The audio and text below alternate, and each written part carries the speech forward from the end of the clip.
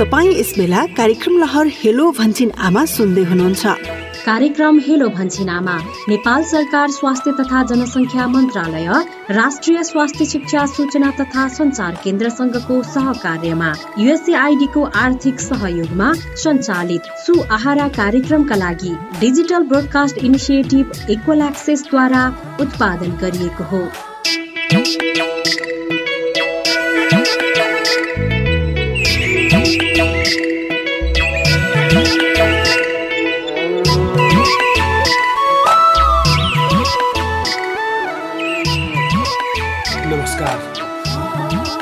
आज फेरि पनि प्रस्तुत छौँ हेलो भन्छिनामा रेडियो प्रस्तुति लहर लिएर। होली जन्माष्टमी, कृष्ण जन्माष्टमी, फेरि पनि हाम्रो एउटा लोक पर्व। त्यसै गरी धानको बाली हुर्केर हामीले गोड्ने बेला भएको होला, अथवा धानको खेतमा पानीको काम गर्ने बेला भएको होला। यही क्रममा हामीलाई गएको केही महिनादेखि मात्र होइन, वर्ष प्लसदेखि हामीले कोभिड-19 को एउटा छुट्टै सवाल सरकारले सताएको छ। यसै क्रममा आज digital broadcast initiative Equal Access प्रस्तुत गर्छ सधैँको आइतबार जस्तै 5:10बाट रेडियो लहर हेलो भन्छिनामा।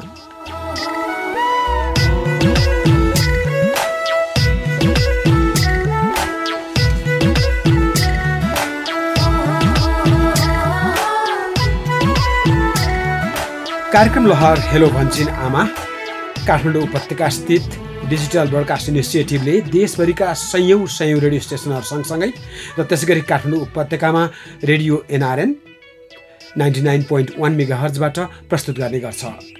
र यो रेडियो कार्यक्रम फेसबुकमा पनि उपलब्ध छ। फेसबुकको लोकेसन हो www.facebook.com/भन्छिनामा।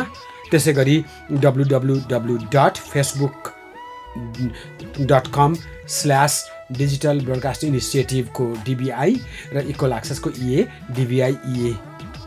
आजको प्रस्तुतिमा हामीसँग दुईजना स्रोत व्यक्तिहरू हुनुहुन्छ र एकजना स्रोत व्यक्ति अति परिचित नाम हो डाक्टर समीर कुमार अधिकारी।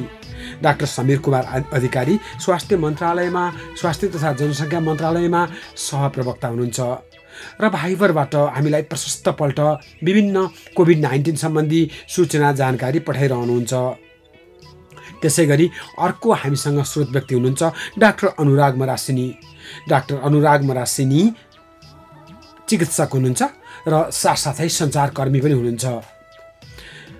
आज हामी दुवै डाक्टर साहबहरूलाई स्वागत गरौँ। डाक्टर समीर अधिकारी मैले लाइनमा देखिरहेको छैन, आउँदै हुनुहोला। र त्यसै गरी डाक्टर अनुराग मरासिनी हामीसँग लाइनमा हुनुहुन्छ। नमस्कार डाक्टर साहब। नमस्ते सर। यङ हुनुहुन्छ, युथ हुनुहुन्छ र फिजिसियन हुनुहुन्छ अथवा क्लिनिकल डाक्टर हुनुहुन्छ र यसै क्रममा सञ्चारकर्मी पनि हुनुहुन्छ। तपाईँ रेडियो कर्मी पनि हुनुहुन्छ अथवा सञ्चारकर्मी पनि हुनुहुन्छ। आम सञ्चारमा उत्तिकै दिलचस्पी राख्नुहुन्छ। कसरी सारांश गर्नुहुन्छ अहिलेको कोभिड-19 को अवस्थालाई? एकदमै यावत प्रश्न सोध्नु भएको छ सरले। खास हाम्रो यो कोभिडको जुन हामीले बेला बेलामा वेभ्सहरू भन्ने गरेको छौँ नि, छाल जस्तै गरी आउने जाने हिसाबले कुरा गर्छौँ हामीले, त्यसको लागि अहिलेको अवस्था हेर्दाखेरि के भइरहेछ भन्दाखेरि त्यो छाल अलिकति फेरि बढ्दो क्रममा हो कि जस्तो देखिएको छ। तर यो चाहिँ कस्तो हुन्छ भने हजुरको कुनै पनि एउटा यो पेन्डेमिक अथवा एपिडेमिकको चाहिँ आउने तरिका नै खास यस्तै नै हुन्छ। किनभने केही मान्छेहरू सङ्क्रमित हुनुहुन्छ, उहाँहरू निको हुनुहुन्छ, त्यो पछि गरेर त्यो निको भएको मान्छेहरूलाई लाग्ने सम्भावना कम हुन्छ। त्यो पछि त्यो बेलाको वेभ, त्यो बेलाको छाल हामीले पार गरियो, त्यो पछि गरेर फेरि अब अरू ग्रुप अफ मान्छेहरूलाई चाहिँ इन्फेक्सन हुने सम्भावना भइसकेपछि चाहिँ अर्को वेभ देखिने अथवा यो भाइरस आफूमा नै परिवर्तन भएर अर्को एउटा रूप लिएर फेरि इन्फेक्सन गराउन आउने, त्यो पनि अर्को एउटा वेभ हुने भएको भएर अहिले हेर्दाखेरि चाहिँ बढ्दो किसिममा नै छ भन्नुपर्छ। अनि तपाईँ त एकजना चिकित्सक, कतिको सल्लाह माग्छन्? कस्तो किसिमको सल्लाह आउँछ हिजो आज? यो सल्लाहको लागि चाहिँ निकै नै फोन आयो यसपालि अनि त्यो भएको भएर फोन पनि धेरै नै हाम्रो यो युज गर्नुपर्ने भएको भएर नेपाल टेलिकमले पनि खास डक्टर्सहरूलाई चाहिँ NMCसँग समन्वय गरेर हामीलाई चाहिँ कलहरूको लागि चाहिँ छुट गरिदिनु पनि भएको थियो 1-2 महिनाको लागि। त्यो अनुसारले पनि भयो, निकै नै आयो कलहरू। त्यसबाहेक म चाहिँ यो हाम्रो हेल्थ फाउन्डेसन नेपाल चाहिँ नेपाल सरकारको अन्तर्गत उहाँहरूसँग समन्वय गरेर चाहिँ एउटा हाम्रो घरबाट नै चलाउन मिल्ने एउटा टेलिमेडिसिन सेवा छ हाम्रो। अनि त्यो सेवामा पनि म त्यसमा इन्भल्भ भएको भएर चाहिँ घरैबाट बसेर हाम्रो ड्युटीको सिफ्ट अनुसारले एउटा हाम्रो कल रिसिभिङ सफ्टवेयर छ कल सेन्टरको जस्तो, त्योबाट फोन आउँछ, हटलाइनमा फोन गर्न मिल्छ हजुरहरूले। अनि त्यहाँबाट पनि धेरै मान्छेहरूलाई उपचारहरू घरमै मिल्नलाई घरमै उपचार पनि हामीले दियौँ। त्यो बाहेक एकदमै अप्ठ्यारो भएर गाह्रो भएर रिफर गर्नुपर्ने महानुभावहरूलाई पनि हामीले त्यसरी पनि सेवा दियौँ। रमाइलो कुरा सुनाउनु भयो डाक्टर साहब। र मैले निवेदन गरिहालेँ, आज हामीसँग डाक्टर अनुराग मरासिनी हुनुहुन्छ, यहाँ एकजना युवा अवस्थाका डाक्टर हुनुहुन्छ र जसले विभिन्न हर तरहबाट यो एपिडेमिकमा आफ्नो बलबुतोले आफ्नो बुद्धिले सघाइराख्नु भएको छ। र रमाइलो कुरा, दूरसञ्चारले टेलिफोनमा जुन किसिमको कन्सेसन दियो, जुन किसिमको रिबेट दियो, रमाइलो कुरा प्रसङ्ग थियो। डाक्टर समीर अधिकारी आउनुभयो, हामीसँग कनेक्टेड हुनुहुन्छ डाक्टर समीर अधिकारी। अनलाइनबाट कनेक्टेड छौँ हामी डाक्टर समीर अधिकारीसँग र त्यसै गरी डाक्टर अनुराग मरासिनसँग। समीर अधिकारी डाक्टर साहब नमस्कार। हजुर नमस्कार। खुसी लाग्यो, डाक्टर साहबको भाइबरमा यति धेरै मेसेज आउँछ र यति पर्टिनेन्ट भनौँ न, यति महत्त्वपूर्ण खबरहरू जानकारीहरू आइरहेको हुन्छ, काफी अर्गनाइज्ड किसिमबाट आइरहेको हुन्छ। डाक्टर साहब, भोलि कृष्णाष्टमी छ, हामीले करिब यसपल्ट झरी धेरै पर्यो, सेवा पुर्याउन ज्यादै गाह्रो छ, पक्का पनि थाहा छ। र डाक्टर साहबहरू यसपल्ट भ्याक्सिनेसनमा तल्लीन हुनुहुन्छ, भ्याक्सिनेसनको नयाँ आयाम थपिएको छ जुन आशाको एउटा पक्ष हो। त्यसै गरी बाटोहरू डिस्टर्ब छ, कुनै पनि लोकमार्गहरू अवरुद्ध छ। यो क्रममा अहिलेको जुन डाक्टर साहबले पठाउने गर्नुहुन्छ, स्वास्थ्य तथा जनसङ्ख्या मन्त्रालयको सहप्रवक्ताको जुन एउटा पिभोटल भूमिकामा रहेर डेमोग्राफिक र एपिडेमियोलोजिकल ट्रेन्ड के देखिन्छ, यसको सारांश खिचिदिनुहोस् न। कोभिड-19 सङ्क्रमणको हिसाबले कुरा गर्दा एउटा किसिमको भयो भने अर्को अहिले परेको एकदम ठुलो जुन मनसुनले गर्दा ठुलो पानी परिरहेको छ अहिले पछिल्लो समय, यसले गरेको प्रभावहरूको एउटा पाटन एउटा समस्या छ।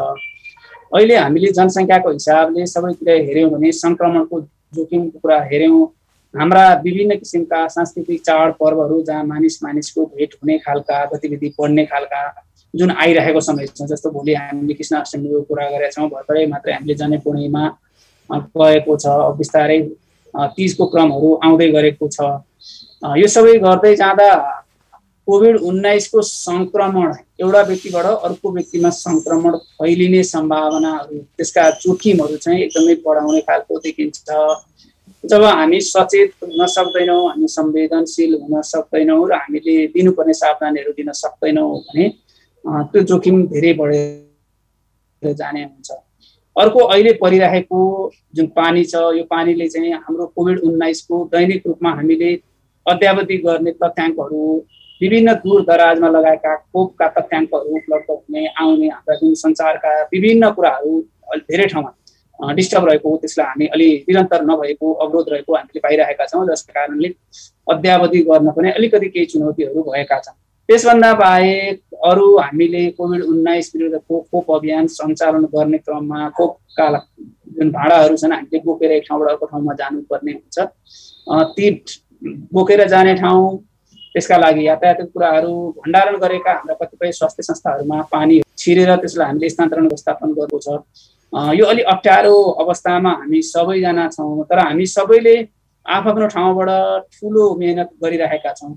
स्वास्थ्य कर्मीहरूले एकदमै सामान्य तल्लो तहको स्वास्थ्य संस्थासँग रहेर काम गर्नुभएका स्वास्थ्य कर्मीहरूले, त्यहाँ रहनुभएका व्यवस्थापकहरूले कोभिड-19 को सङ्क्रमण रोकथाम गर्ने गराउने सन्दर्भमा कोभिड-19 को खोपको कुरा, जनस्वास्थ्यका मापदण्डको पालना गर्ने गराउने कुराहरूमा स्थानीय रूपमा समन्वय गर्ने, व्यवस्थापन गर्ने कामहरूमा लागिरहनु भएको छ र यसलाई स्थानीय सुरक्षाकर्मीहरूले, स्थानीय जनप्रतिनिधिहरूले, स्थानीय सञ्चारकर्मीहरूले सबैले साथ सहयोगहरू दिइराख्नु भएको छ। हामी आम सर्वसाधारणहरूको पनि अप्ठ्यारो अवस्थामा साथ सहयोग र संवेदनशील भएर संयमित व्यवहारहरूको पनि अपेक्षा अलि बढी गर्छौँ नै। स्वास्थ्य मन्त्रालय अथवा स्वास्थ्य सेवा विभाग इडिसिडी अथवा स्वास्थ्य पालिकामा रहेका स्वास्थ्य इकाइहरू र त्यसै गरी जिल्ला अस्पतालहरू मर्मस्पर्शी अवस्थामा छन्, किनभने मानिसहरू खोपको लागि आतुर छन् अथवा खोप कहिले कसले पहिलो डोज पायो पाएन अथवा कुनै किसिमको यो मेकको अथवा त्यो मेकको खोप भन्ने जुन किसिमको हामीमा अन्यलता छ। अहिले खोपको अवस्था चाहिँ कस्तो छ? खोपमा हामी कतिको उत्साह लाग्दो अवस्थामा छौँ डाक्टर समीर अधिकारीज्यू?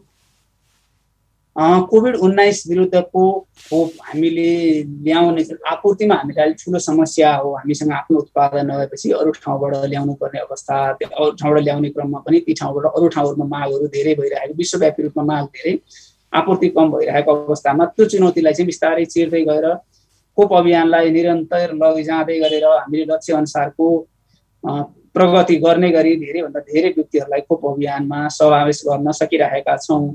सरकारको लक्ष्य असोजभित्रमा हामीले 1/3 जनसङ्ख्यालाई जुन लक्ष्य गरेका जनसङ्ख्या छ त्यसभित्रको 1/3लाई लगाइसक्ने भनेका छौँ।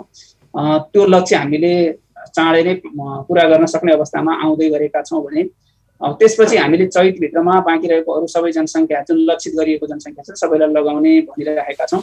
त्यसका लागि खोप ल्याउने अथवा खोप कहाँबाट कति आउँछ भन्ने किसिमको कार्ययोजना पनि बनेको, धेरैसँग सम्झौता पनि भइरहेको र खोप आउने क्रमहरू पनि बढिरहेको हामीले देखिरहेका छौँ।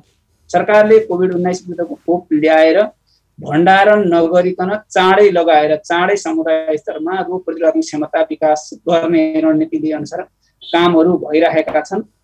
यसलाई हामीले एउटै समयमा धेरै व्यक्तिलाई लगाउन सकेको भए त चाँडै हुन्थ्यो, तर खोप ल्याउने, भण्डारण गर्ने, लगाइदिने सबैको क्षमताहरू मिलाउँदै गर्दै जाँदा हामी पालो अनुसार, जोखिमका हिसाबले पालो अनुसार खोप लगाउँदै जानु परेको अवस्था छ। यी चुनौतीहरूलाई पनि हामीले बिस्तारै बुझ्दै गएर सर्वसाधारण सबैले बुझ्दै गएर संयमित हुँदै खोप अभियानमा सहभागी हुँदै सहयोग गर्दै अभियानहरू सफल हुँदै गइरहेको अवस्था छ। प्रिय सहभागी श्रोता, हामी 2टा टेलिफोन नम्बरमा छौँ यहाँसँग कुराकानीको लागि। 554 35 35 र 553 15 1900 काठमाडौँ उपत्यका भएको हुनाले 01 अगाडि थप्नुपर्छ। 554 3535, त्यसै गरी 553-1599। फेरि पनि दोहोऱ्याउँछु 554 35 35 र 553 15 1900। यी 7वटा नम्बरको टेलिफोन नम्बरमा यहाँले फोन गर्नुभयो भने डाक्टर समीर अधिकारीसँग प्रत्यक्ष कुराकानी गर्न सक्नुहुन्छ। त्यसै गरी डाक्टर अनुराग मरासिनीसँग, र दुवैजना यी चिकित्सकहरू अथवा यी स्वास्थ्य कर्मीहरू जो यो कोभिड-19सँग ज्यादै निकटबाट आफ्नो स्किल अथवा आफ्नो पेसा अथवा आफ्नो सिपसँग अन्तर्सम्बन्धित हुनुहुन्छ, उहाँहरूबाट यहाँले सूचना प्राप्त गर्न चाहनुहुन्छ भने यी टेलिफोन नम्बरहरूमा यहाँले टेलिफोन गर्न सक्नुहुन्छ। म फेरि पनि डाक्टर समीर अधिकारीलाई अर्को एउटा जिज्ञासा, हामी प्रोभिन्सको हिसाबले अथवा हाम्रो प्रदेशको हिसाबले कहाँ बढी अहिले जोखिमपूर्ण अवस्था छौँ र कहाँ हामी कम जोखिमपूर्ण अवस्था छौँ प्रोभिन्सको हिसाबले? किनभने देश प्रोभिन्समा बाँडिएको छ नि, त्यस्तो अवस्थामा यसरी हेर्ने हो भने कोभिड-19 को संक्रमणको जोखिमले हेर्दाखेरि कुनै पनि प्रदेश, कुनै पनि उमेर समूह, कुनै पनि पेसागत वर्ग यो अलि बढी सुरक्षित छ, यो अलि बढी जोखिम छ भनेर भन्न सक्ने अवस्था छैन। सबैतिर समान रूपको समस्याहरू देखिन्छ। तुलनात्मक रूपमा स्वास्थ्य कर्मीहरू संक्रमितहरूसँगै प्रत्यक्ष रहेर कामहरू गर्नुपर्ने भएको हुनाले तुलनात्मक रूपमा बढी जोखिम त्यो वर्गमा अलि बढी हुने भयो। अरू बाँकी रहेको जहाँ जनघनत्व बढी छ, एउटा मान्छेबाट अर्को मान्छेको भेटघाट हुन सक्ने सम्भावनाहरू जहाँ बढी छ, ती ठाउँहरू अलि बढी तुलनात्मक रूपमा जोखिममा हुन्छन् र त्यस्तो ठाउँहरूमा अग्रपङ्क्तिमा रहेर भेट हुने खालको सम्भावनाहरू बढ्ने ठाउँहरू अलि बढी जोखिम हुन सक्छन्। अहिले हामीले हेऱ्यौँ भने बागमती प्रदेशमा संक्रमणको जोखिम सुरुदेखि नै बढी भएको, अहिले पनि उच्च जोखिम रहिरहेको देखिन्छ, किनभने यहाँको जनघनत्व नै बढी छ। त्यस्तै गरी प्रदेश नम्बर 2 लुम्बिनी प्रदेश, प्रदेश नम्बर 1 गण्डकी प्रदेश, सुदूरपश्चिम प्रदेश, यी सबै प्रदेशहरू चाहिँ जनघनत्व बढी भएका ठाउँहरूमा, अलि ठुला सहरहरूमा जहाँ सार्वजनिक स्थलमा मान्छेको भेट बढी हुन्छ। भेट बढी भएपछि जनस्वास्थ्य कर्मीलाई घरभन्दा बाहिर आउनुहुन्छ, हातले जहाँ पनि छुन सक्ने सम्भावनाहरू हुन्छ। यस्तो कुराहरू हुँदाखेरि एउटा व्यक्तिमा लक्ष्य नभइकन भइरहेको संक्रमण अर्को व्यक्तिमा सजिलैसँग सर्न सक्ने भावनाहरू हुन्छ।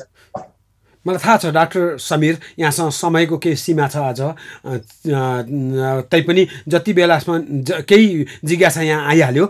मनिषा सुनारजीले एउटा प्रश्न के गर्नुभयो भने प्रेग्नेन्सी, उहाँले रोमनमा लेख्नु भएको छ, प्रेग्नेन्सी टाइम कोभिडको खोप लगाउन हुन्छ कि हुँदैन, प्रेग्नेन्सी टाइममा कोभिडको खोप लगाउन हुन्छ कि नै भनिदिनु न।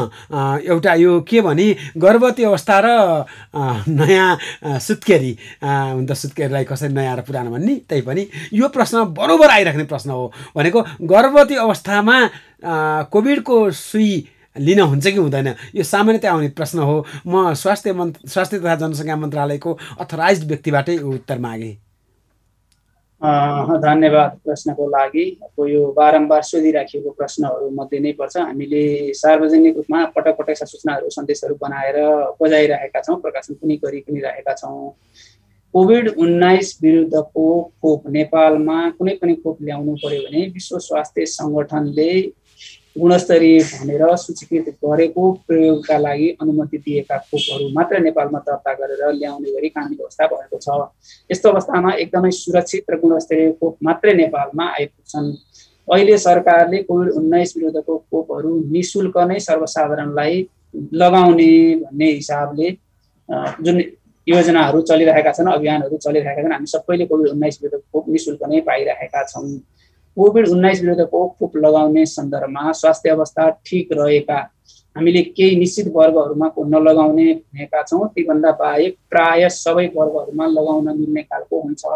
हामी कुनै पनि खोप केन्द्रमा खोप लगाउन जाँदाखेरि आफ्नो स्वास्थ्य अवस्था, मैले यो औषधि खाइरहेको छु, यस्तो छ भन्ने कुराहरू चाहिँ भन्ने गऱ्यौँ भने त्यहाँ रहनुभएको स्वास्थ्य कर्मीहरूले यो अवस्थामा लगाउनु हुँदैन भनेर हामीलाई व्यक्तिगत रूपमै प्रश्न पारिदिनुहुन्छ, सहज हुन्छ। कोभिड-19 विरुद्धको खोप गर्भवती सुत्केरी महिलाहरूले लगाउन सुरक्षित छ। अध्ययनहरूले पनि त्यही देखाएका छन्। नेपाल सरकारले पनि लगाउन मिल्छ भनेर भनिराखेको अवस्था छ। तर अहिलेसम्म हामीले 3 हप्ताभित्रको गर्भवतीहरूलाई लगाउने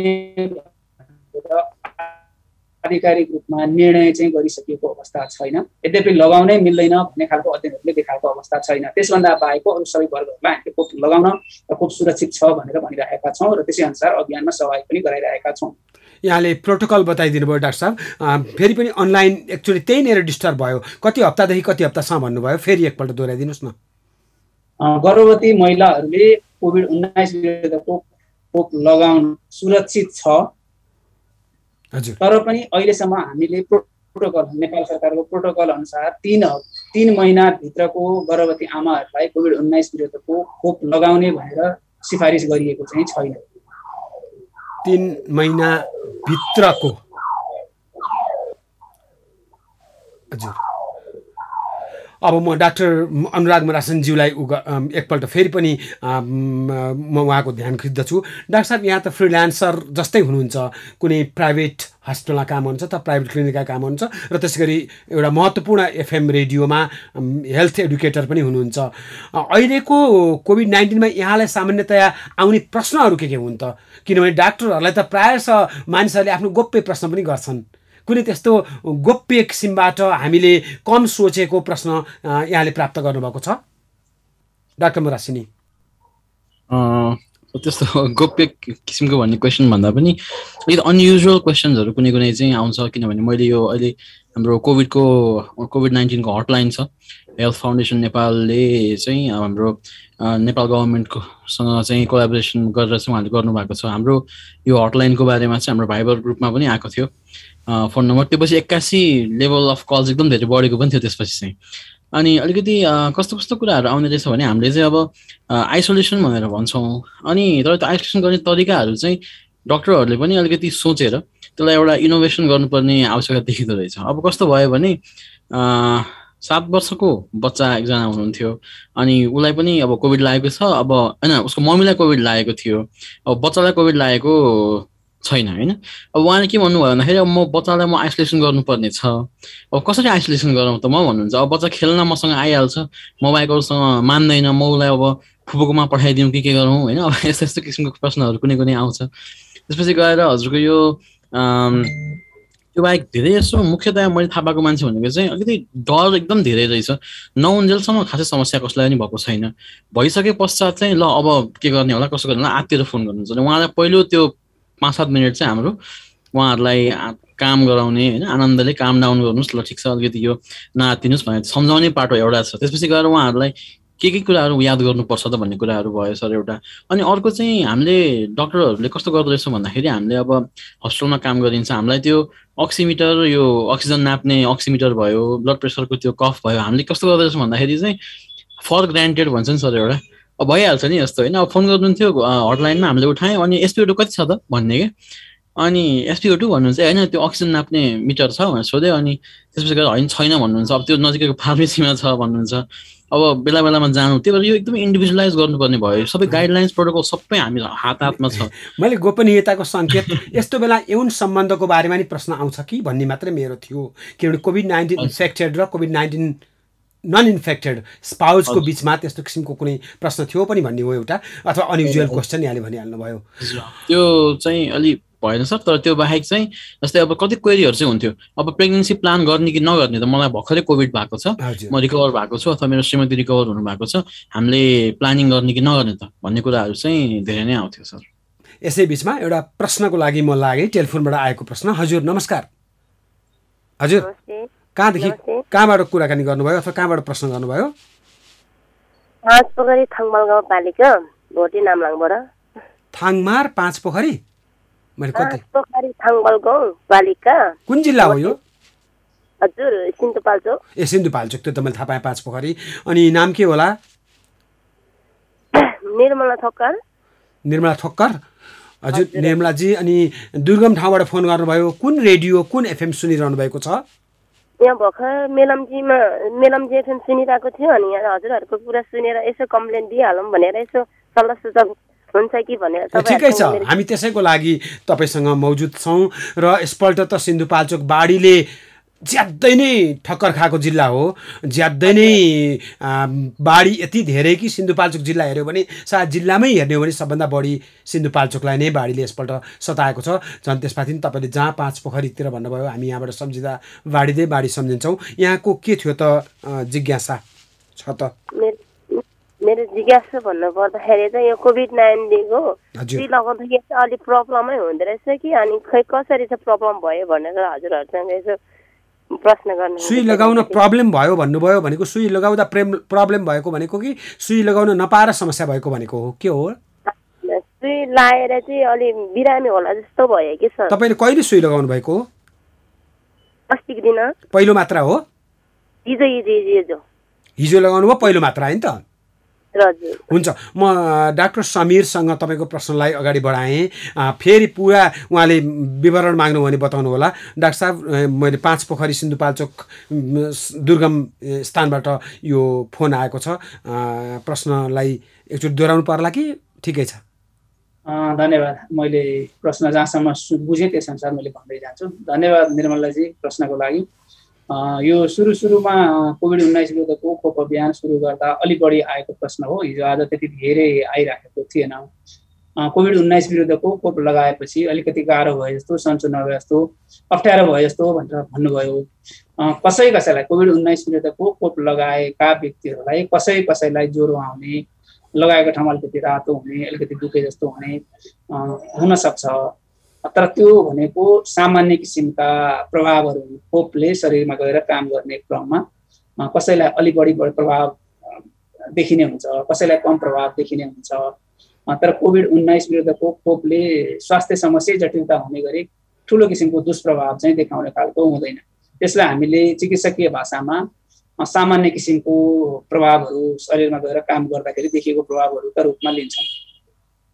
निर्मला ठोक्करजी बडा लामो दूरीबाट अथवा दुर्गम स्थानबाट यसरी फोन गरिदिनु भयो। रेडियो मेलम्ची सुन्नुभएको रहेछ र देशको अति कुनामा अति पुग्न कठिन ठाउँमा यसरी रेडियोहरू पुगेकोमा हामीलाई खुसी लागेको छ। कमसेकम पनि यति भयो नि ज्ञानको उज्यालो अथवा सूचनाको एउटा किरण त्यहाँ पुग्यो, त्यसैमा गौरव गर्छौँ। अब डाक्टर साहब, एउटा कुरा सुईकै कुराकानी गर्दा नेपालमा पनि यो खोप विकास त नभनौँ, हामीले उत्पादन गर्न सक्छौँ भन्ने एउटा कुरा खबरमा आजभोलि समाचारमा आइरहेको छ नि, यो के हो कुरो? नेपालमा कुनै पनि किसिमका खोपहरू, मानिसमा प्रयोग हुने खोपहरू उत्पादन भएको अथवा प्रयोगमा आएको अहिलेसम्म छैन। अहिले कोभिड-19 महामारीले धेरै कुराहरू अहिले अप्ठ्यारो पारे पनि धेरै अवसरहरू पनि दिएको हुन्छ। हामीले स्वास्थ्यमा धेरै पूर्वाधारहरू थप गरेका छौँ, निकै ठुलो मात्रामा अक्सिजनका व्यवस्थापनहरू भएका छन्, अरू कुराहरू पनि व्यवस्थापकीय छोडेर धेरै कुराहरू भएका छन्। यो सँगसँगै कोभिड-19 विरुद्धको खोप नेपालमा उत्पादन हुने गरी प्रविधिहरू ल्याएर हामीले उत्पादनहरू सुरु गर्न सक्यौँ भने त्यो प्रविधि अथवा त्यहाँ रहेका प्रयोगमा आएका स्वास्थ्य कर्मीहरू उपकरणहरू भोलिका दिनमा हामीमा धेरै आवश्यक पर्ने खालका अरू रेबिजका, स्नेक बाइटका अरू किसिमका खोपहरू पनि हामीले उत्पादन गर्न सक्ने अवस्थाहरू सिर्जना हुन सक्छन्। त्यसैलाई हामीले प्रयोग गर्दै गर्दै गएर तर अहिले नै नेपालमा मानिसमा प्रयोग गर्न सक्ने खालका कुनै पनि खोपहरू उत्पादन हुने खालको क्षमता अथवा उत्पादन भएको अवस्था छैन। छलफलमा धेरै कुराहरू आएका छन्, यो महामारीले धेरै कुराहरू सत्तामा ल्याएको छ, छलफलमा ल्याएको छ। त्यो छलफल काम हुने गरी व्यवस्थापन हुँदै जान्छ, सहजीकरण हुँदै जान्छ, त्यो राम्रो पाटो पनि हो। निश्चित पनि मैले भनिहालेँ कोभिड-19ले अथवा हामी सबैले भनिहाल्यौँ कोभिड-19ले चिकित्सा विज्ञानको क्षेत्रमा ठुलो एउटा चेतना ल्याएको छ, ठुलो एउटा जागरण ल्याएको छ। यसै क्रममा हामीले सर्पदंशको भेनम अथवा एन्टिभेनम, त्यसै गरी रेबिजको लागि जुन चाहिने ओखती अथवा खोप जे होस् त्यसको समेत चर्चा गऱ्यौँ। अर्थात् एडभान्स लेभलमा पुर्याएको छ हाम्रो कुराकानीलाई।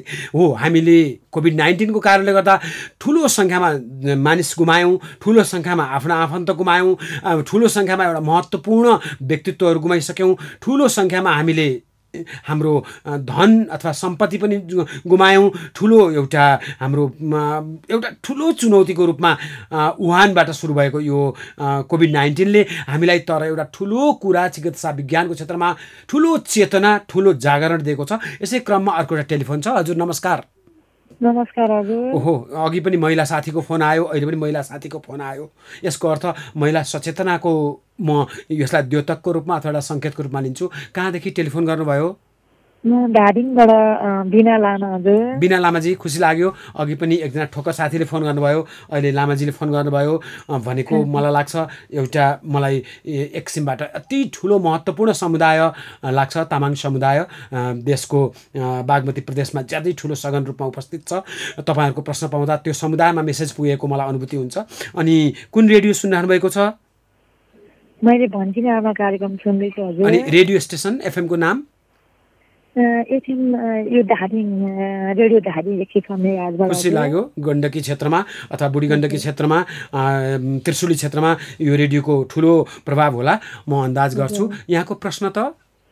मेरो प्रश्न यो कोभिड-19 अहिले यो नयाँ भेरिएन्ट आयो भन्छन् सर, यसले चाहिँ सङ्क्रमण कस्ता लक्षण देखाउँछ, यसबाट सतर्क हुन के गर्नु पर्ला भनेर अलिकति जान्न चाहेको थिएँ हजुर।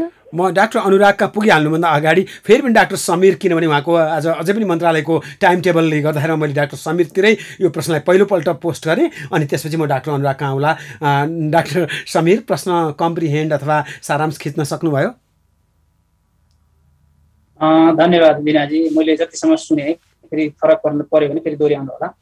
अहिले नयाँ भेरिएन्टको कुराहरू भइरहेको छ। नयाँ भेरिएन्टहरूको सङ्क्रमणबाट जोगिन हामीले के गर्नुपर्छ भन्ने प्रश्न जस्तो लाग्यो। मैले त्यही लाइनमा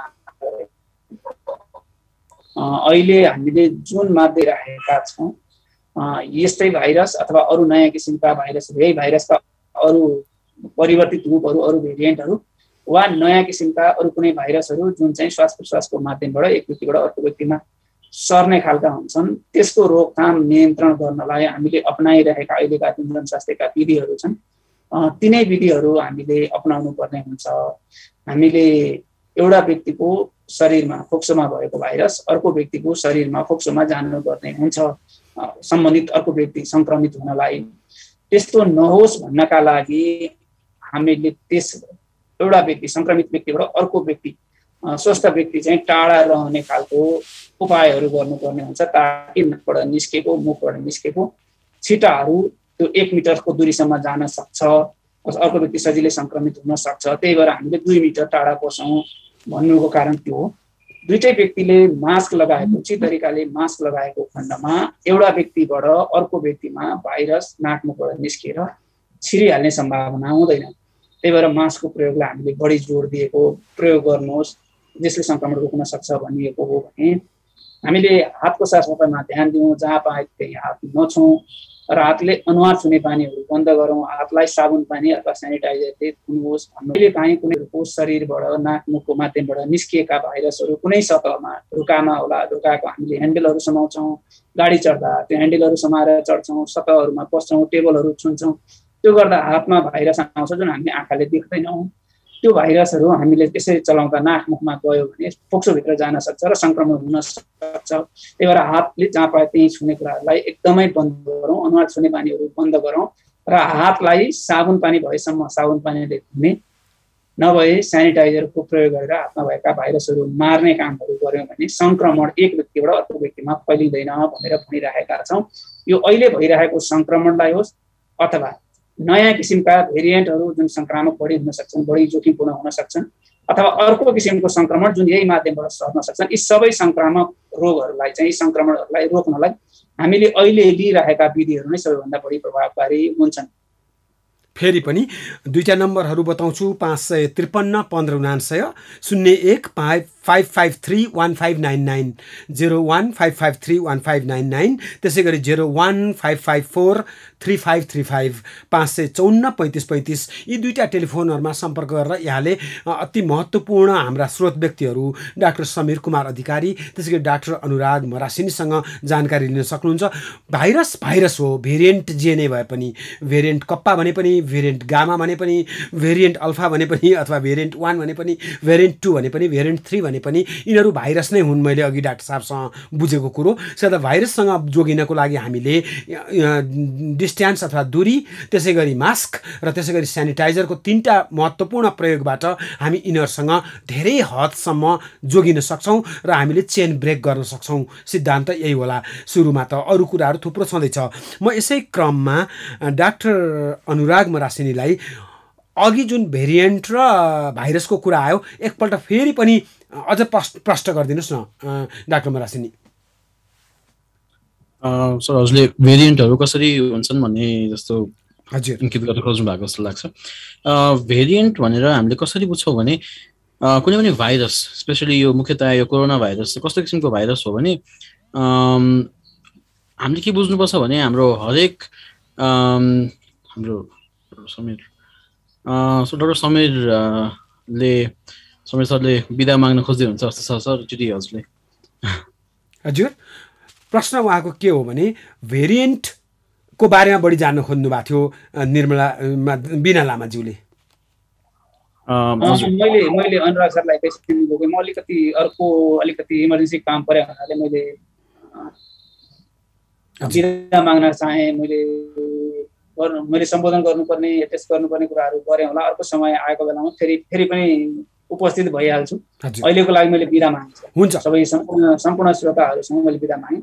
हस्, धन्यवाद। हस्, अति मूल्यवान समय दिनुभयो डाक्टर समीर अधिकारीज्यू। हामी आभारी छौँ। हामीले धेरै स्क्रिनहरूमा तपाईँलाई हेरेर हुन्छौँ अथवा धेरै भाइबरमा हेरिरहेका हुन्छौँ, तर आज रेडियोबाट यसरी प्रत्यक्ष प्रस्तुत गर्न पाइयो, यही खुसी लागेको छ। हजुर डाक्टर अनुरागज्यू। डाक्टर साहब नमस्ते। धन्यवाद, नमस्कार। हजुर डाक्टर अनुराग।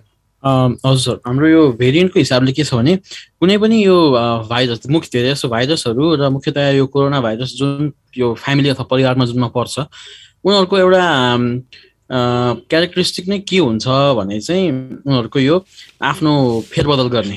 जसरी हामीले हाम्रो यो अब जिनहरू भन्छौँ नि हामीले होइन, वंशानुगत रूपमा भन्छौँ, उसको पनि यो वंश अगाडि बढ्ने तरिकाहरू हुन्छ।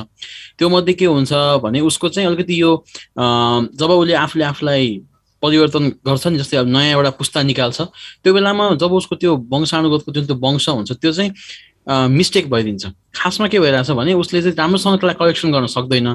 त्यसलाई एउटै रूपमा फोटोकपी गरेर सार्न पाएको भए हुन्थ्यो। तर सार्न नसकिसकेपछि के हुन्छ भने त्यसमा अलिकति चेन्ज आउँछ। त्यो बदलाव आउने बित्तिकै अब त्यसलाई हामीले के भन्छौँ, भेरिएन्ट भन्छौँ। अब यो बदलाव कस्तो हुन्छ भने उसले चाहिँ यो अलि बढी नै यो त्रास गराउन सक्ने किसिमको नि हुनसक्छ अथवा कहिलेकाहीँ कस्तो हुन्छ भने यसले गर्दाखेरि चाहिँ ऊ आफू कमजोर पनि हुनसक्ने हुन्छ तर अहिलेसम्म देखिएको अनुसारले चाहिँ अब हामीले कडा जुन भनिन्छ नि नेपालीमा होइन त्यो अनुसारले चाहिँ उसको परिवर्तन भयो नयाँ नयाँ भेरिएन्टमा चाहिँ अझै पनि एकदम छिटो रूपमा नै इन्फेक्सन गराउने धेरै दूरी पनि नचाहिने त्यस्तो किसिमको देखिरहेको छ त्यही भएर यो भेरिएन्टहरू भनेको चाहिँ आउने सम्भावना सधैँ नै रहन्छ त्यही भएर अब भ्याक्सिन पनि हजुरले अब धेरै भेरिएन्टको लागि कभर गर्यो भन्ने कुरा थाहा पाइन्छ तर मुख्यतया सरले भन्नुभएको जस्तो डिस्टेन्सिङ दूरी कायम गर्ने सेनिटेसन आफ्नो हातकोदेखि लिएर सबै कुराहरू सफा राख्नेदेखि लिएर यस्तो कुराहरू फलो गर्ने र मास्क यी तीनटा कुराले गर्यो भने चाहिँ जुनसुकै भेरिएन्ट आए पनि हामी जोगिन सक्यौँ यो र खोप दुईटा सँगै लान सक्यो भने मलाई लागेसम्म यसको धेरै बर्डन चाहिँ हामीले घटाउन सक्छौँ सर डाक्टर अनुराग जब खोपको समय आउँछ र खोपको बेलामा लाममा मानिसहरूले अथवा हामीले 2 मिटरको दूरी पालना गरेको देखिँदैन तपाईँले कतिको लामहरू हेर्नु भएको छ यो खोपको किनभने अब लाम चाहे पहिलो डोज होस् अथवा पहिलो मात्रा होस् त्यसैले दोस्रो मात्रा होस् त्यसको लागि यो खोपको लागि लाम त चलि नै रहन्छ अथवा लाम एउटा निरन्तर किनभने अघि डाक्टर समीरले भनिहाल्नुभयो असोजसम्म 1/3 जनसङ्ख्यालाई खोप पुर्याउने र चैतसम्म सम्पूर्ण लक्षित पपुलेसनलाई लक्षित जनसङ्ख्यालाई पुर्याउने भनेर यो खोपमा लाम बस्ने कुरामा यहाँको सल्लाह के छ हजुर एकदमै सर यो मेरो घर नजिकै पनि एउटा हाम्रो खोप प्रदान गर्ने केन्द्र रहेको छ र त्यहाँ लाम देखिन्छ नै अब त्यो लाम खास अब कस्तो लाग्छ हामीले अब एज अ हेल्थ प्रोफेसनल एउटा चिकित्सकको रूपमा हेर्दाखेरि चाहिँ ओहो खोप लगाउन जाने बेलामा नै रोग पो लाग्ने हो कि भन्ने जस्तो डरको भावना एउटा त्यो देखिन्छ सर त्यहाँ चाहिँ त्यसको लागि सर त्यही भएर हामीले यही 2 मिटरको डिस्टेन्स राख्ने त्यसपछि त्यहाँ भिडभाड गर्नु भएन अलिकति यो खोप डेलिभरीमा कति कुराहरूमा के सुनिन्छ भने चाहिँ मान्छेहरू कहिलेकाहीँ अब हामीले आफूले पनि सतर्क भएर 2 मिटरको डिस्टेन्स राख्ने र अलिकति आफू पनि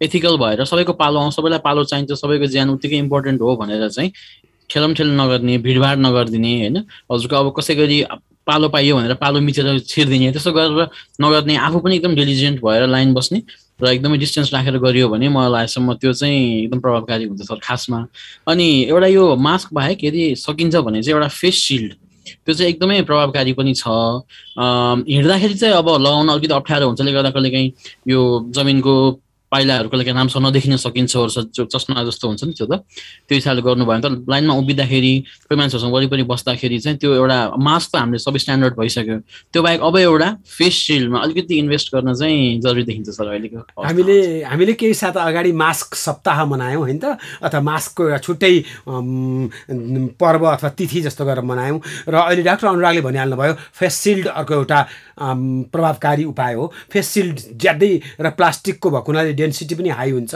जसले गर्दा ब्लक गर्ने तागत त्यसमा बढी हुन्छ होला र फेस सिल्ड आफैमा ठुलो एउटा प्रोटेक्सन हो फेस सिल्डको करिब चलन आथ्यो फेरि 81 कम भएर गएको जस्तो लाग्छ मलाई म हिँड्दा ओर्दा देखेको तरिका र फेस सिल्डको पनि मूल्य त्यति ठुलो छैन फेस सिल्ड एउटा अर्को प्रभावकारी तरिका हो त्यसमा शङ्का रहेन फेरि पनि यसलाई सम्झाइदिनु भएकोमा डाक्टर अनुरागप्रति आभारी छौँ अघि डाक्टर समीर अधिकारीले आफ्नो समयको कारणले गर्दा बिदा हुनुभएको छ हामीसँग डाक्टर अनुराग मरासिनी हुनुहुन्छ प्रशस्त विषयमा ज्ञान राख्नुहुन्छ र उमेरले अति युथफुल डेजको एउटा चिकित्सक फिजिसियन हुनुहुन्छ र सञ्चारकर्मी पनि हुनुहुन्छ र सञ्चारमा अति धेरै ठुलो दिलचस्पी राख्नुहुन्छ नमस्कार टेलिफोन कहाँबाट आएको हो हजुर नमस्कार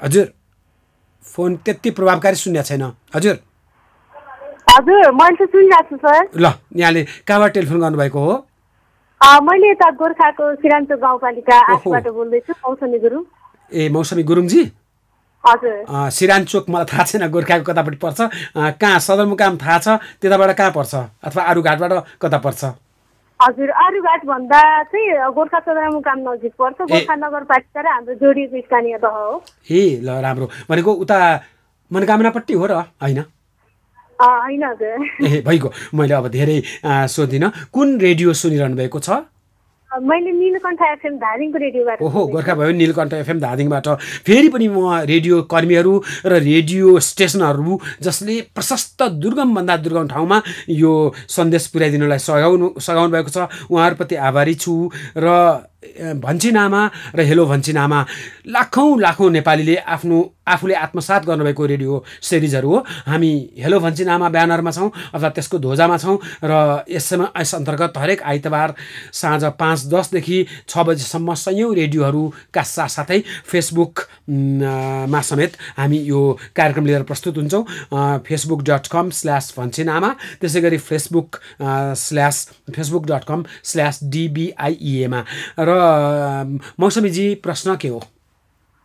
मेरो प्रश्न भन्दा पनि हल्का जिज्ञासा हो सर, होइन? ठिक छ, जिज्ञासा नै प्रश्न हो। हजुर, गाउँतिर अब मान्छे अब जस्तै संक्रमित व्यक्ति होस् या संक्रमण नभएका व्यक्ति होस्, होइन, अब मानिसको भिडहरू नभएका ठाउँमा चाहिँ अब मास्कहरू नलगाइदिने, होइन, अब भिड भएको ठाउँमा जाँदाखेरि चाहिँ प्रायः लगाएकै हुन्छन्। अब नभएको ठाउँतिर जाँदाखेरि चाहिँ जो संक्रमित साथीहरूले अब बाटो हिँड्ने क्रममै कुरा गरौँ, अब हाच्छुबाट अब थुक्को छिटोबाट सर्ने भन्ने अब जुन पुष्टि गराउनु भएको छ डक्टरहरूले, होइन, अब जुन संक्रमित व्यक्तिले अब त्यस्तै हाच्छु गरेर अब हिँडिरहेको हुन्छ, त्यहाँ जुन अब त्यो हाच्छु गरेको ठाउँ वरिपरि अन्य व्यक्ति हिँड्दाखेरि चाहिँ श्वास प्रश्वासबाट सर्ने सम्भावना कतिको हुन्छ?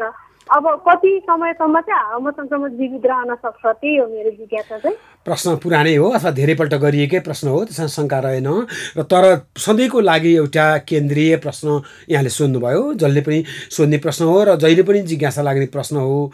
भिडमा जाँदा मास्क लगाउँछन् अथवा भाइजर अथवा सिल्ड लगाउन पनि सक्छन्, तर एक्लै हिँड्दा त्यति लगाउँदैनौँ। तर हाच्छिउँ गर्दा अथवा खोक्दा भने मानिसहरू एक्लै भयो होला अथवा चाहिँ धेरै कम सङ्ख्यामा मानिस छन् भने धेरै ध्यान पुर्याएका हुँदैनन्। यहाँले अति नै भइराख्ने अभ्यासको कुरा गर्नुभयो। र अर्को कुरा, हावामा कोभिड-19 को भाइरस कति समयसम्म सक्रिय रहन्छ भनेर यहाँले त्योसँग पूरक प्रश्न गर्नुभएको छ। प्रश्न पनि हो, जिज्ञासा पनि हो। फेरि पनि म चिकित्सककै हातमा अथवा चिकित्सककै सामु यो प्रश्न पुर्याउँछु। डाक्टर अनुराग, मौसमीजी जो सिरानचोक गोर्खाबाट यो उहाँको जिज्ञासालाई यहाँले मेटाइदिनु पर्यो। हजुर सर, मौसमीजीले एकदम राम्रो प्रश्न सोध्नु भएको छ। मुख्यतया हामीले यो अब श्वास प्रश्वास भनेर हामीले बुझ्दाखेरि कसरी बुझ्छौँ भन्दाखेरि चाहिँ यो मुख्यतया कोभिड चाहिँ हाम्रो पार्टिकल्सहरू त्यसबाट नै सर्ने भन्छ। खासमा चाहिँ हामीले मुखबाट हाच्छिउँ गर्दाखेरि अथवा खोक्दाखेरि मुखबाट नाकबाट निस्किने सानो छिटाहरू, त्यो छिटाहरूसँग चाहिँ खास डराउनु पर्ने हो, होइन? हामीले देखेको अनुसारले अंग्रेजीमा ड्रपलेट पनि भन्ने गरिन्छ, होइन त? हजुर सर। अब यो हाम्रो कतिवटा कुरामा चाहिँ 3 घण्टा जतिको चाहिँ हावाहरूमा चाहिँ यो हावामा 3 घण्टा जतिसम्म रहन सक्छ कि भन्ने कुरा हुन्छ। एउटा चाहिँ त्यो देखिएको छ कति स्टडीहरूबाट चाहिँ। त्यो बाहेक अरू हाम्रो यो जस्तै अब तामाको कुराहरूमा 4 घण्टाको लागि, होइन, त्यो पछि गएर कार्डबोर्डमा चाहिँ 24 घण्टाको लागि र प्लास्टिक र स्टिलको कुराहरूमा चाहिँ 72 घण्टासम्म पनि रहन्छ भनेर यो विभिन्न ठाउँबाट खोज नीति गरेर ल्याएको कुराहरू भयो यिनीहरू चाहिँ।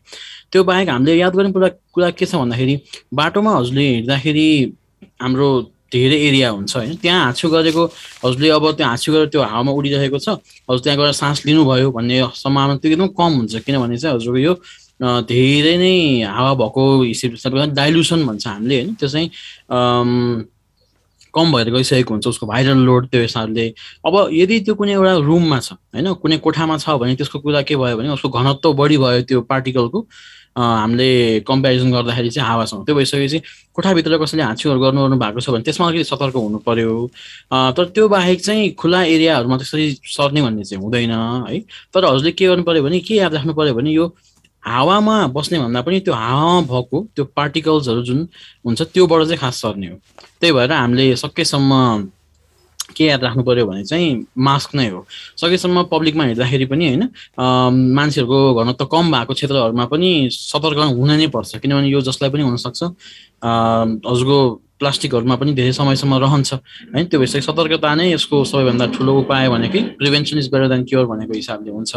त्यही भएर हजुरले यो हावाको लागि चाहिँ के थाहा पाइराख्नु भने चाहिँ हावाबाट उडेर सर्ने चाहिँ होइन, त्यो हावामा भएको त्यो सानो छिटाहरू, त्यो छिटाहरू चाहिँ छिर्नुपर्ने हुन्छ जिउमा कुनै रुटबाट कुनै तरिकाबाट, त्यो चाहे आँखाको झिल्लीहरूबाट होस् चाहे त्यो श्वास प्रश्वासबाट आफूले लिने होस्, त्यो अनुसारले गर्दाखेरि। त्यही भएर हावाको लागि चाहिँ त्यति डराउनु पर्दैन।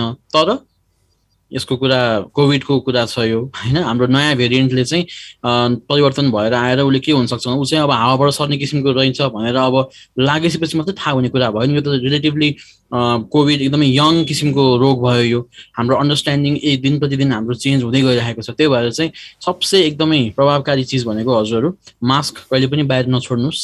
त्यसपछि गएर बाहिर जानको लागि मास्क नछोड्नुहोस्, घरमा मास्क सधैँ लगाउनुहोस्। त्यो चाहिँ एउटा फेस सिल्डले गर्दाखेरि हजुरको त्यो हावामा भएको पार्टिकलहरू आएछन् भने पनि ठोकिएर आफ्नो मुखमा सेफ हुने सम्भावना बढेर गयो। त्यसपछि गएर यदि हजुरको हातमा केही गरी हावाबाट सरेको छ भने पनि आएर हात मुख मजाले साबुनले धुँदाखेरि त्यो पनि भाइरस मर्ने भयो भने चाहिँ हामीले विभिन्न तरिकाबाट सकेसम्म भाइरसलाई छिर्नै नदिने हिसाबले गऱ्यौँ भने हुन्छ। अब यो भोलि गएर नयाँ एउटा कुनै रिसर्च आएर चाहिँ यति समयसम्म यो होला अथवा यस्तो होला नयाँ आयो भने त्यो लगाएपछि मात्रै थाहा हुन्छ। त्यही भएर सकेसम्म लाग्न नदिनु नै सबभन्दा राम्रो हो। त्यही भएर त्यो अनुसारले फलो गर्नुभयो भने सायद राम्रो हुन्छ होला मौसमीजी। हेलो भन्छिनामा लहरको यस प्रस्तुतिमा म फेरि डाक्टर अनुरागलाई उद्धृत गर्न चाहन्छु। कोभिड रिलेटिभली यङ डिजिज हो अथवा अलि पछिल्लो खण्डमा आएको नयाँ एक किसिमको डिजिज हो अथवा एउटा डिजिज हो जसको बारेमा अध्ययन अनुसन्धान थुप्रो हुनु बाँकी छ। तर यति छिटो यसको अध्ययन अनुसन्धानले गर्दा हामीलाई यहाँसम्म पुर्यायो कि अरू भाइरसभन्दा कति छिटो यसको भ्याक्सिनेसन पत्ता लाग्यो, जुन एउटा आफैमा गौरव गर्न लागेको कुरा हो। फेरि पनि बरोबर भन्ने गरेका छौँ हामीले हेलो भन्छिनामाको तर्फबाट। कोभिड-19 को भाइरसको विरुद्धमा खोप यति छिटो पत्ता लाग्यो कि जबकि HIV को खोप अहिलेसम्म पत्ता लागेको छैन भनेको त्यो पनि एउटा भाइरस नै हो नि वास्तवमा। त्यस कारणले गर्दा भाइरसकै प्रकृति हेर्दै र अर्को किसिमबाट फेरि अर्को थर्ड डोज सहितको कोभिडको पनि भाइरसको कुरा सुनेको छु मैले। र त्यसै गरी अब जति गहिराइमा पुग्छ त्यति नै यसको बारेको अनुसन्धानहरू पत्ता लाग्दै जान्छ। र डाक्टर साहबले भन्नुभयो जस्तै मास्क पछि अर्को एउटा फेस सिल्ड अथवा भाइजर भनौँ कसले त्यो पनि भन्ने गर्छन्, त्यो उपयोगी हुन्छ। र हामीले यति बेला कोभिड-19 विरुद्ध आफूलाई जोगाउनु अथवा आफूलाई त्यसबाट बचाउनु नै ठुलो उपलब्धि हुन्छ। म यसै क्रममा फेरि पनि डाक्टर अनुरागलाई सोध्दछु, सयौँ रेडियोहरूले हामीलाई यसरी सहयोग गर्नुभएको छ र फेसबुकमा पनि प्रशस्त हाम्रा सहभागीहरू हुनुहुन्छ। र आजको तिनटै प्रश्न महिला साथीहरूबाट आएको थियो, निर्मला ठक्करजी, बिना लामाजी, त्यसै गरी मौसमी गुरुङजी। यो एउटा ठुलो उत्साहको छेड हो, किनभने जति महिला साथीहरू सुसूचित हुनुहुन्छ परिवारमा अझ बढी जानकारी पुग्ने र त्यसको केयर हुने म बढी त्यसको अवसर देख्दछु अथवा सम्भावना देख्दछु। म यसै बिचमा डाक्टर साहबसँग एउटा मेरो प्रश्न, अहिलेको समस्या कहाँ छ? हामीले एन्टिजेन टेस्टमा समस्या छ कि अहिले भ्याक्सिनेसनको अवस्थामा हामीसँग समस्या हो कि अहिले हामीहरूको समस्या जुन हाम्रो समस्या अहिले कहाँ छ? क्वारेन्टाइनमा हो कि अहिलेको यसो हेर्दा विभिन्न एपिडेमियोलोजीका विभिन्न स्टेजमध्ये हाम्रो समस्या कहाँ हो? सो मुख्यतया हामीले एज अ डक्टरहरूले हामीले देखेको समस्या भनेको चाहिँ भ्याक्सिनमै देखिन्छ। सबभन्दा भ्याक्सिन डेलिभरी जुन भन्छ नि हाम्रो, किनभने सबभन्दा प्रभावकारी उपाय नै भ्याक्सिन लगाउनु हो। भ्याक्सिनको उपलब्धता कति छ भन्ने कुरा आउँछ होइन। फेरि अब कस्तो भइदियो भने एक बेलामा अहिले समस्या के भइरहेछ भन्दाखेरि चाहिँ एक बेलामा एक डोज लगाउनु भएको महानुभावहरू हुनुहुन्छ, उहाँहरूलाई कोभिड लाग्यो बिचमा, त्यसपछि गएर उहाँको के भयो सेकेन्ड डोजको पालो छुट्यो। अब के भयो उतिखेर उहाँहरूले कोभिसिल्ड लगाउनु भएको थियो अथवा कुनै एउटा भ्याक्सिन लगाउनु भएको थियो, अहिले अब अर्को भ्याक्सिनको लागि चाहिँ पालो आइरहेको हुन्छ। त्यो कुरा चाहिँ अलिकति यो त्यसो हुँदाखेरि चाहिँ कसैको पालो छुट्ने, पालो ढिला हुने, अब लगाउन हुन्छ कि हुँदैन भन्ने, अथवा अब लगाउन नपर्ने ड्युरेसनको मान्छेहरू पनि बरु एक डोज लगाइसक्नु भएको मान्छेहरूले बरु 2 दिन कुरेर नयाँ लगाउनु बाँकी भएको मान्छेलाई पालो दिँदा पनि राम्रो हुन्थ्यो। यो समन्वय गर्ने एउटा तरिका एउटा कस्तो भयो भने एउटा यो सेन्ट्रलाइज सिस्टम एउटा बनाउन सक्यो भने ठ्याक्क अलिक सजिलो हुन्थ्यो। यो त अब हाम्रो कस्तो आज दिन लागेको छ अरे है हामी जाउँ भनेर जाने, त्यो कति मात्रामा भ्याक्सिन छ कि छैन पनि भएन। फेसबुकमा पनि मैले विभिन्न पोस्टहरू देखेँ, हाम्रो साथी आफन्तहरूबाट चाहिँ लाइन बसियो दिउँसोभरि खोप्नै पाइएन, यस्तो के हो यो भनेर उहाँ रिसाएर नि फर्किनु भयो। अनि अब त्यो बेलामा हजुर भनौँ न अब एक्सपोजर हजुरले सरले भन्नुभएको जस्तो लाममा पङ्क्तिमा बसेर नजिकै बसिएको हुन्छ, भ्याक्सिन लगाउन गएको मान्छे उल्टे रोग लगाएर फर्किने भन्ने डर भन्छ। यो भ्याक्सिन इफेक्टिभ भ्याक्सिन डेलिभरी चाहिँ अलिकति हाम्रो यो अहिलेको करेन्ट सिनारियोको सारांश इफेक्टिभ भ्याक्सिनेसन डेलिभरी एउटा महत्त्वपूर्ण कुरा हो। यो सातालाई यो महत्त्वपूर्ण सन्देशको रूपमा लिउँ र अर्को साताको फेरि पनि हामी आइतबार 5:10मा यस्तै गरेर एउटा महत्त्वपूर्ण जल्दोबल्दो विषय प्रस्तुत हुन्छौँ। यसै बिचमा फेसबुकबाट हुनुपर्छ एउटा प्रश्न तुरुन्तै आयो, प्याराडोक्सिकल कुरा छ। टिकाराम श्रेष्ठ भोजपुरबाट के लेख्नुहुन्छ भने मेरो प्रश्न कोभिड-19बाट बच्न मास्कको प्रयोग र भौतिक दूरी राख्ने भने पनि यस्तो पालना पूर्ण रूपमा भएको पाइन्न, तर पनि सँगै बस्ने मध्ये सबैलाई कोभिड-19 सङ्क्रमण हुँदैन, जसले गर्दा पनि यो भएको हुनसक्छ, तर पनि सतर्क हुनेहरू नै सङ्क्रमित भएको पाइन्छ। किन होला? जो बढी सतर्क हुन्छ उनै सङ्क्रमित भएको पाउँछु भनेर टिकाराम श्रेष्ठजीको प्रश्न छ। एक किसिमको यो प्याराडोक्स किन? अथवा हजुर डाक्टर साहब। हजुर, एकदमै इन्ट्रेस्टिङ कुरा निकाल्नु भएको छ उहाँले। यो धेरै ठाउँमा देखियो, जो मान्छे चाहिँ होइन केयर फ्री भएर ल म हिँड्छु भनेर हिँड्ने मान्छेहरूलाई चाहिँ उहाँहरूलाई लागेको छैन कतिजनालाई। तर अब जो चाहिँ एकदमै केयरफुल भएर सधैँ हात धुने गर्नु चाहिँ उहाँहरूलाई लाग्ने छ। अब यो कस्तो हुन्छ भने मैले एज साइन्सको विद्यार्थी र एउटा विज्ञानको विद्यार्थी, एउटा मेडिसिन विद्यार्थी भएर कुनै पनि कुरा कन्क्लुजनलाई चाहिँ हामीले कुनै 3-4वटा हामीले देखेको भरमा होइन, यसलाई चाहिँ हामीले एउटा किसिमको बायस भन्छौँ कि अब एकजनालाई त्यो देखेको हुन्छ, त्यो अनुसार सबै हामीले सबैलाई एउटै त्यो मूलधारमा ल्याउन खोज्छौँ हामीले।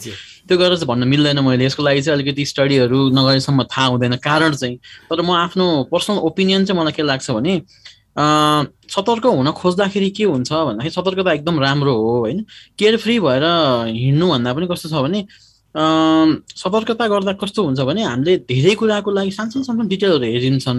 त्यो गर्दा कहिलेकाहीँ चाहिँ ग्रस कुराहरू अथवा अलिक ठुला कुराहरू कहिलेकाहीँ मिस हुन्छ। जस्तै भन्न खोजेको, अब घरमा लिएर आएर तरकारी सबै सुकाएर राख्ने मान्छेले के हुन्छ भने मेरो धारणा यो चाहिँ, अब तरकारी सबै सुकाइन्छ, हामीले लिएर आएर सबै पखालिन्छ ओरिन्छ, तर के भइन्छ भने त्यो पखाल्दा ओर्दाखेरि कहिलेकाहीँ चाहिँ त्यो कुराहरूमा जाँदाखेरि कहिलेकाहीँ सानो कुराहरू आँखामा कहिलेकाहीँ छुने अथवा त्यस्तो कुराहरू कहिलेकाहीँ भुल पो हुन्छ कि जस्तो लाग्छ।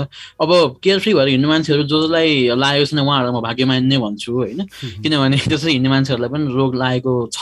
हामीले कोही मान्छेहरू देखिन्छ कसैको सायद उहाँहरूको रोग प्रतिरोधात्मक शक्ति सायद अलिकति धेरै पनि होला।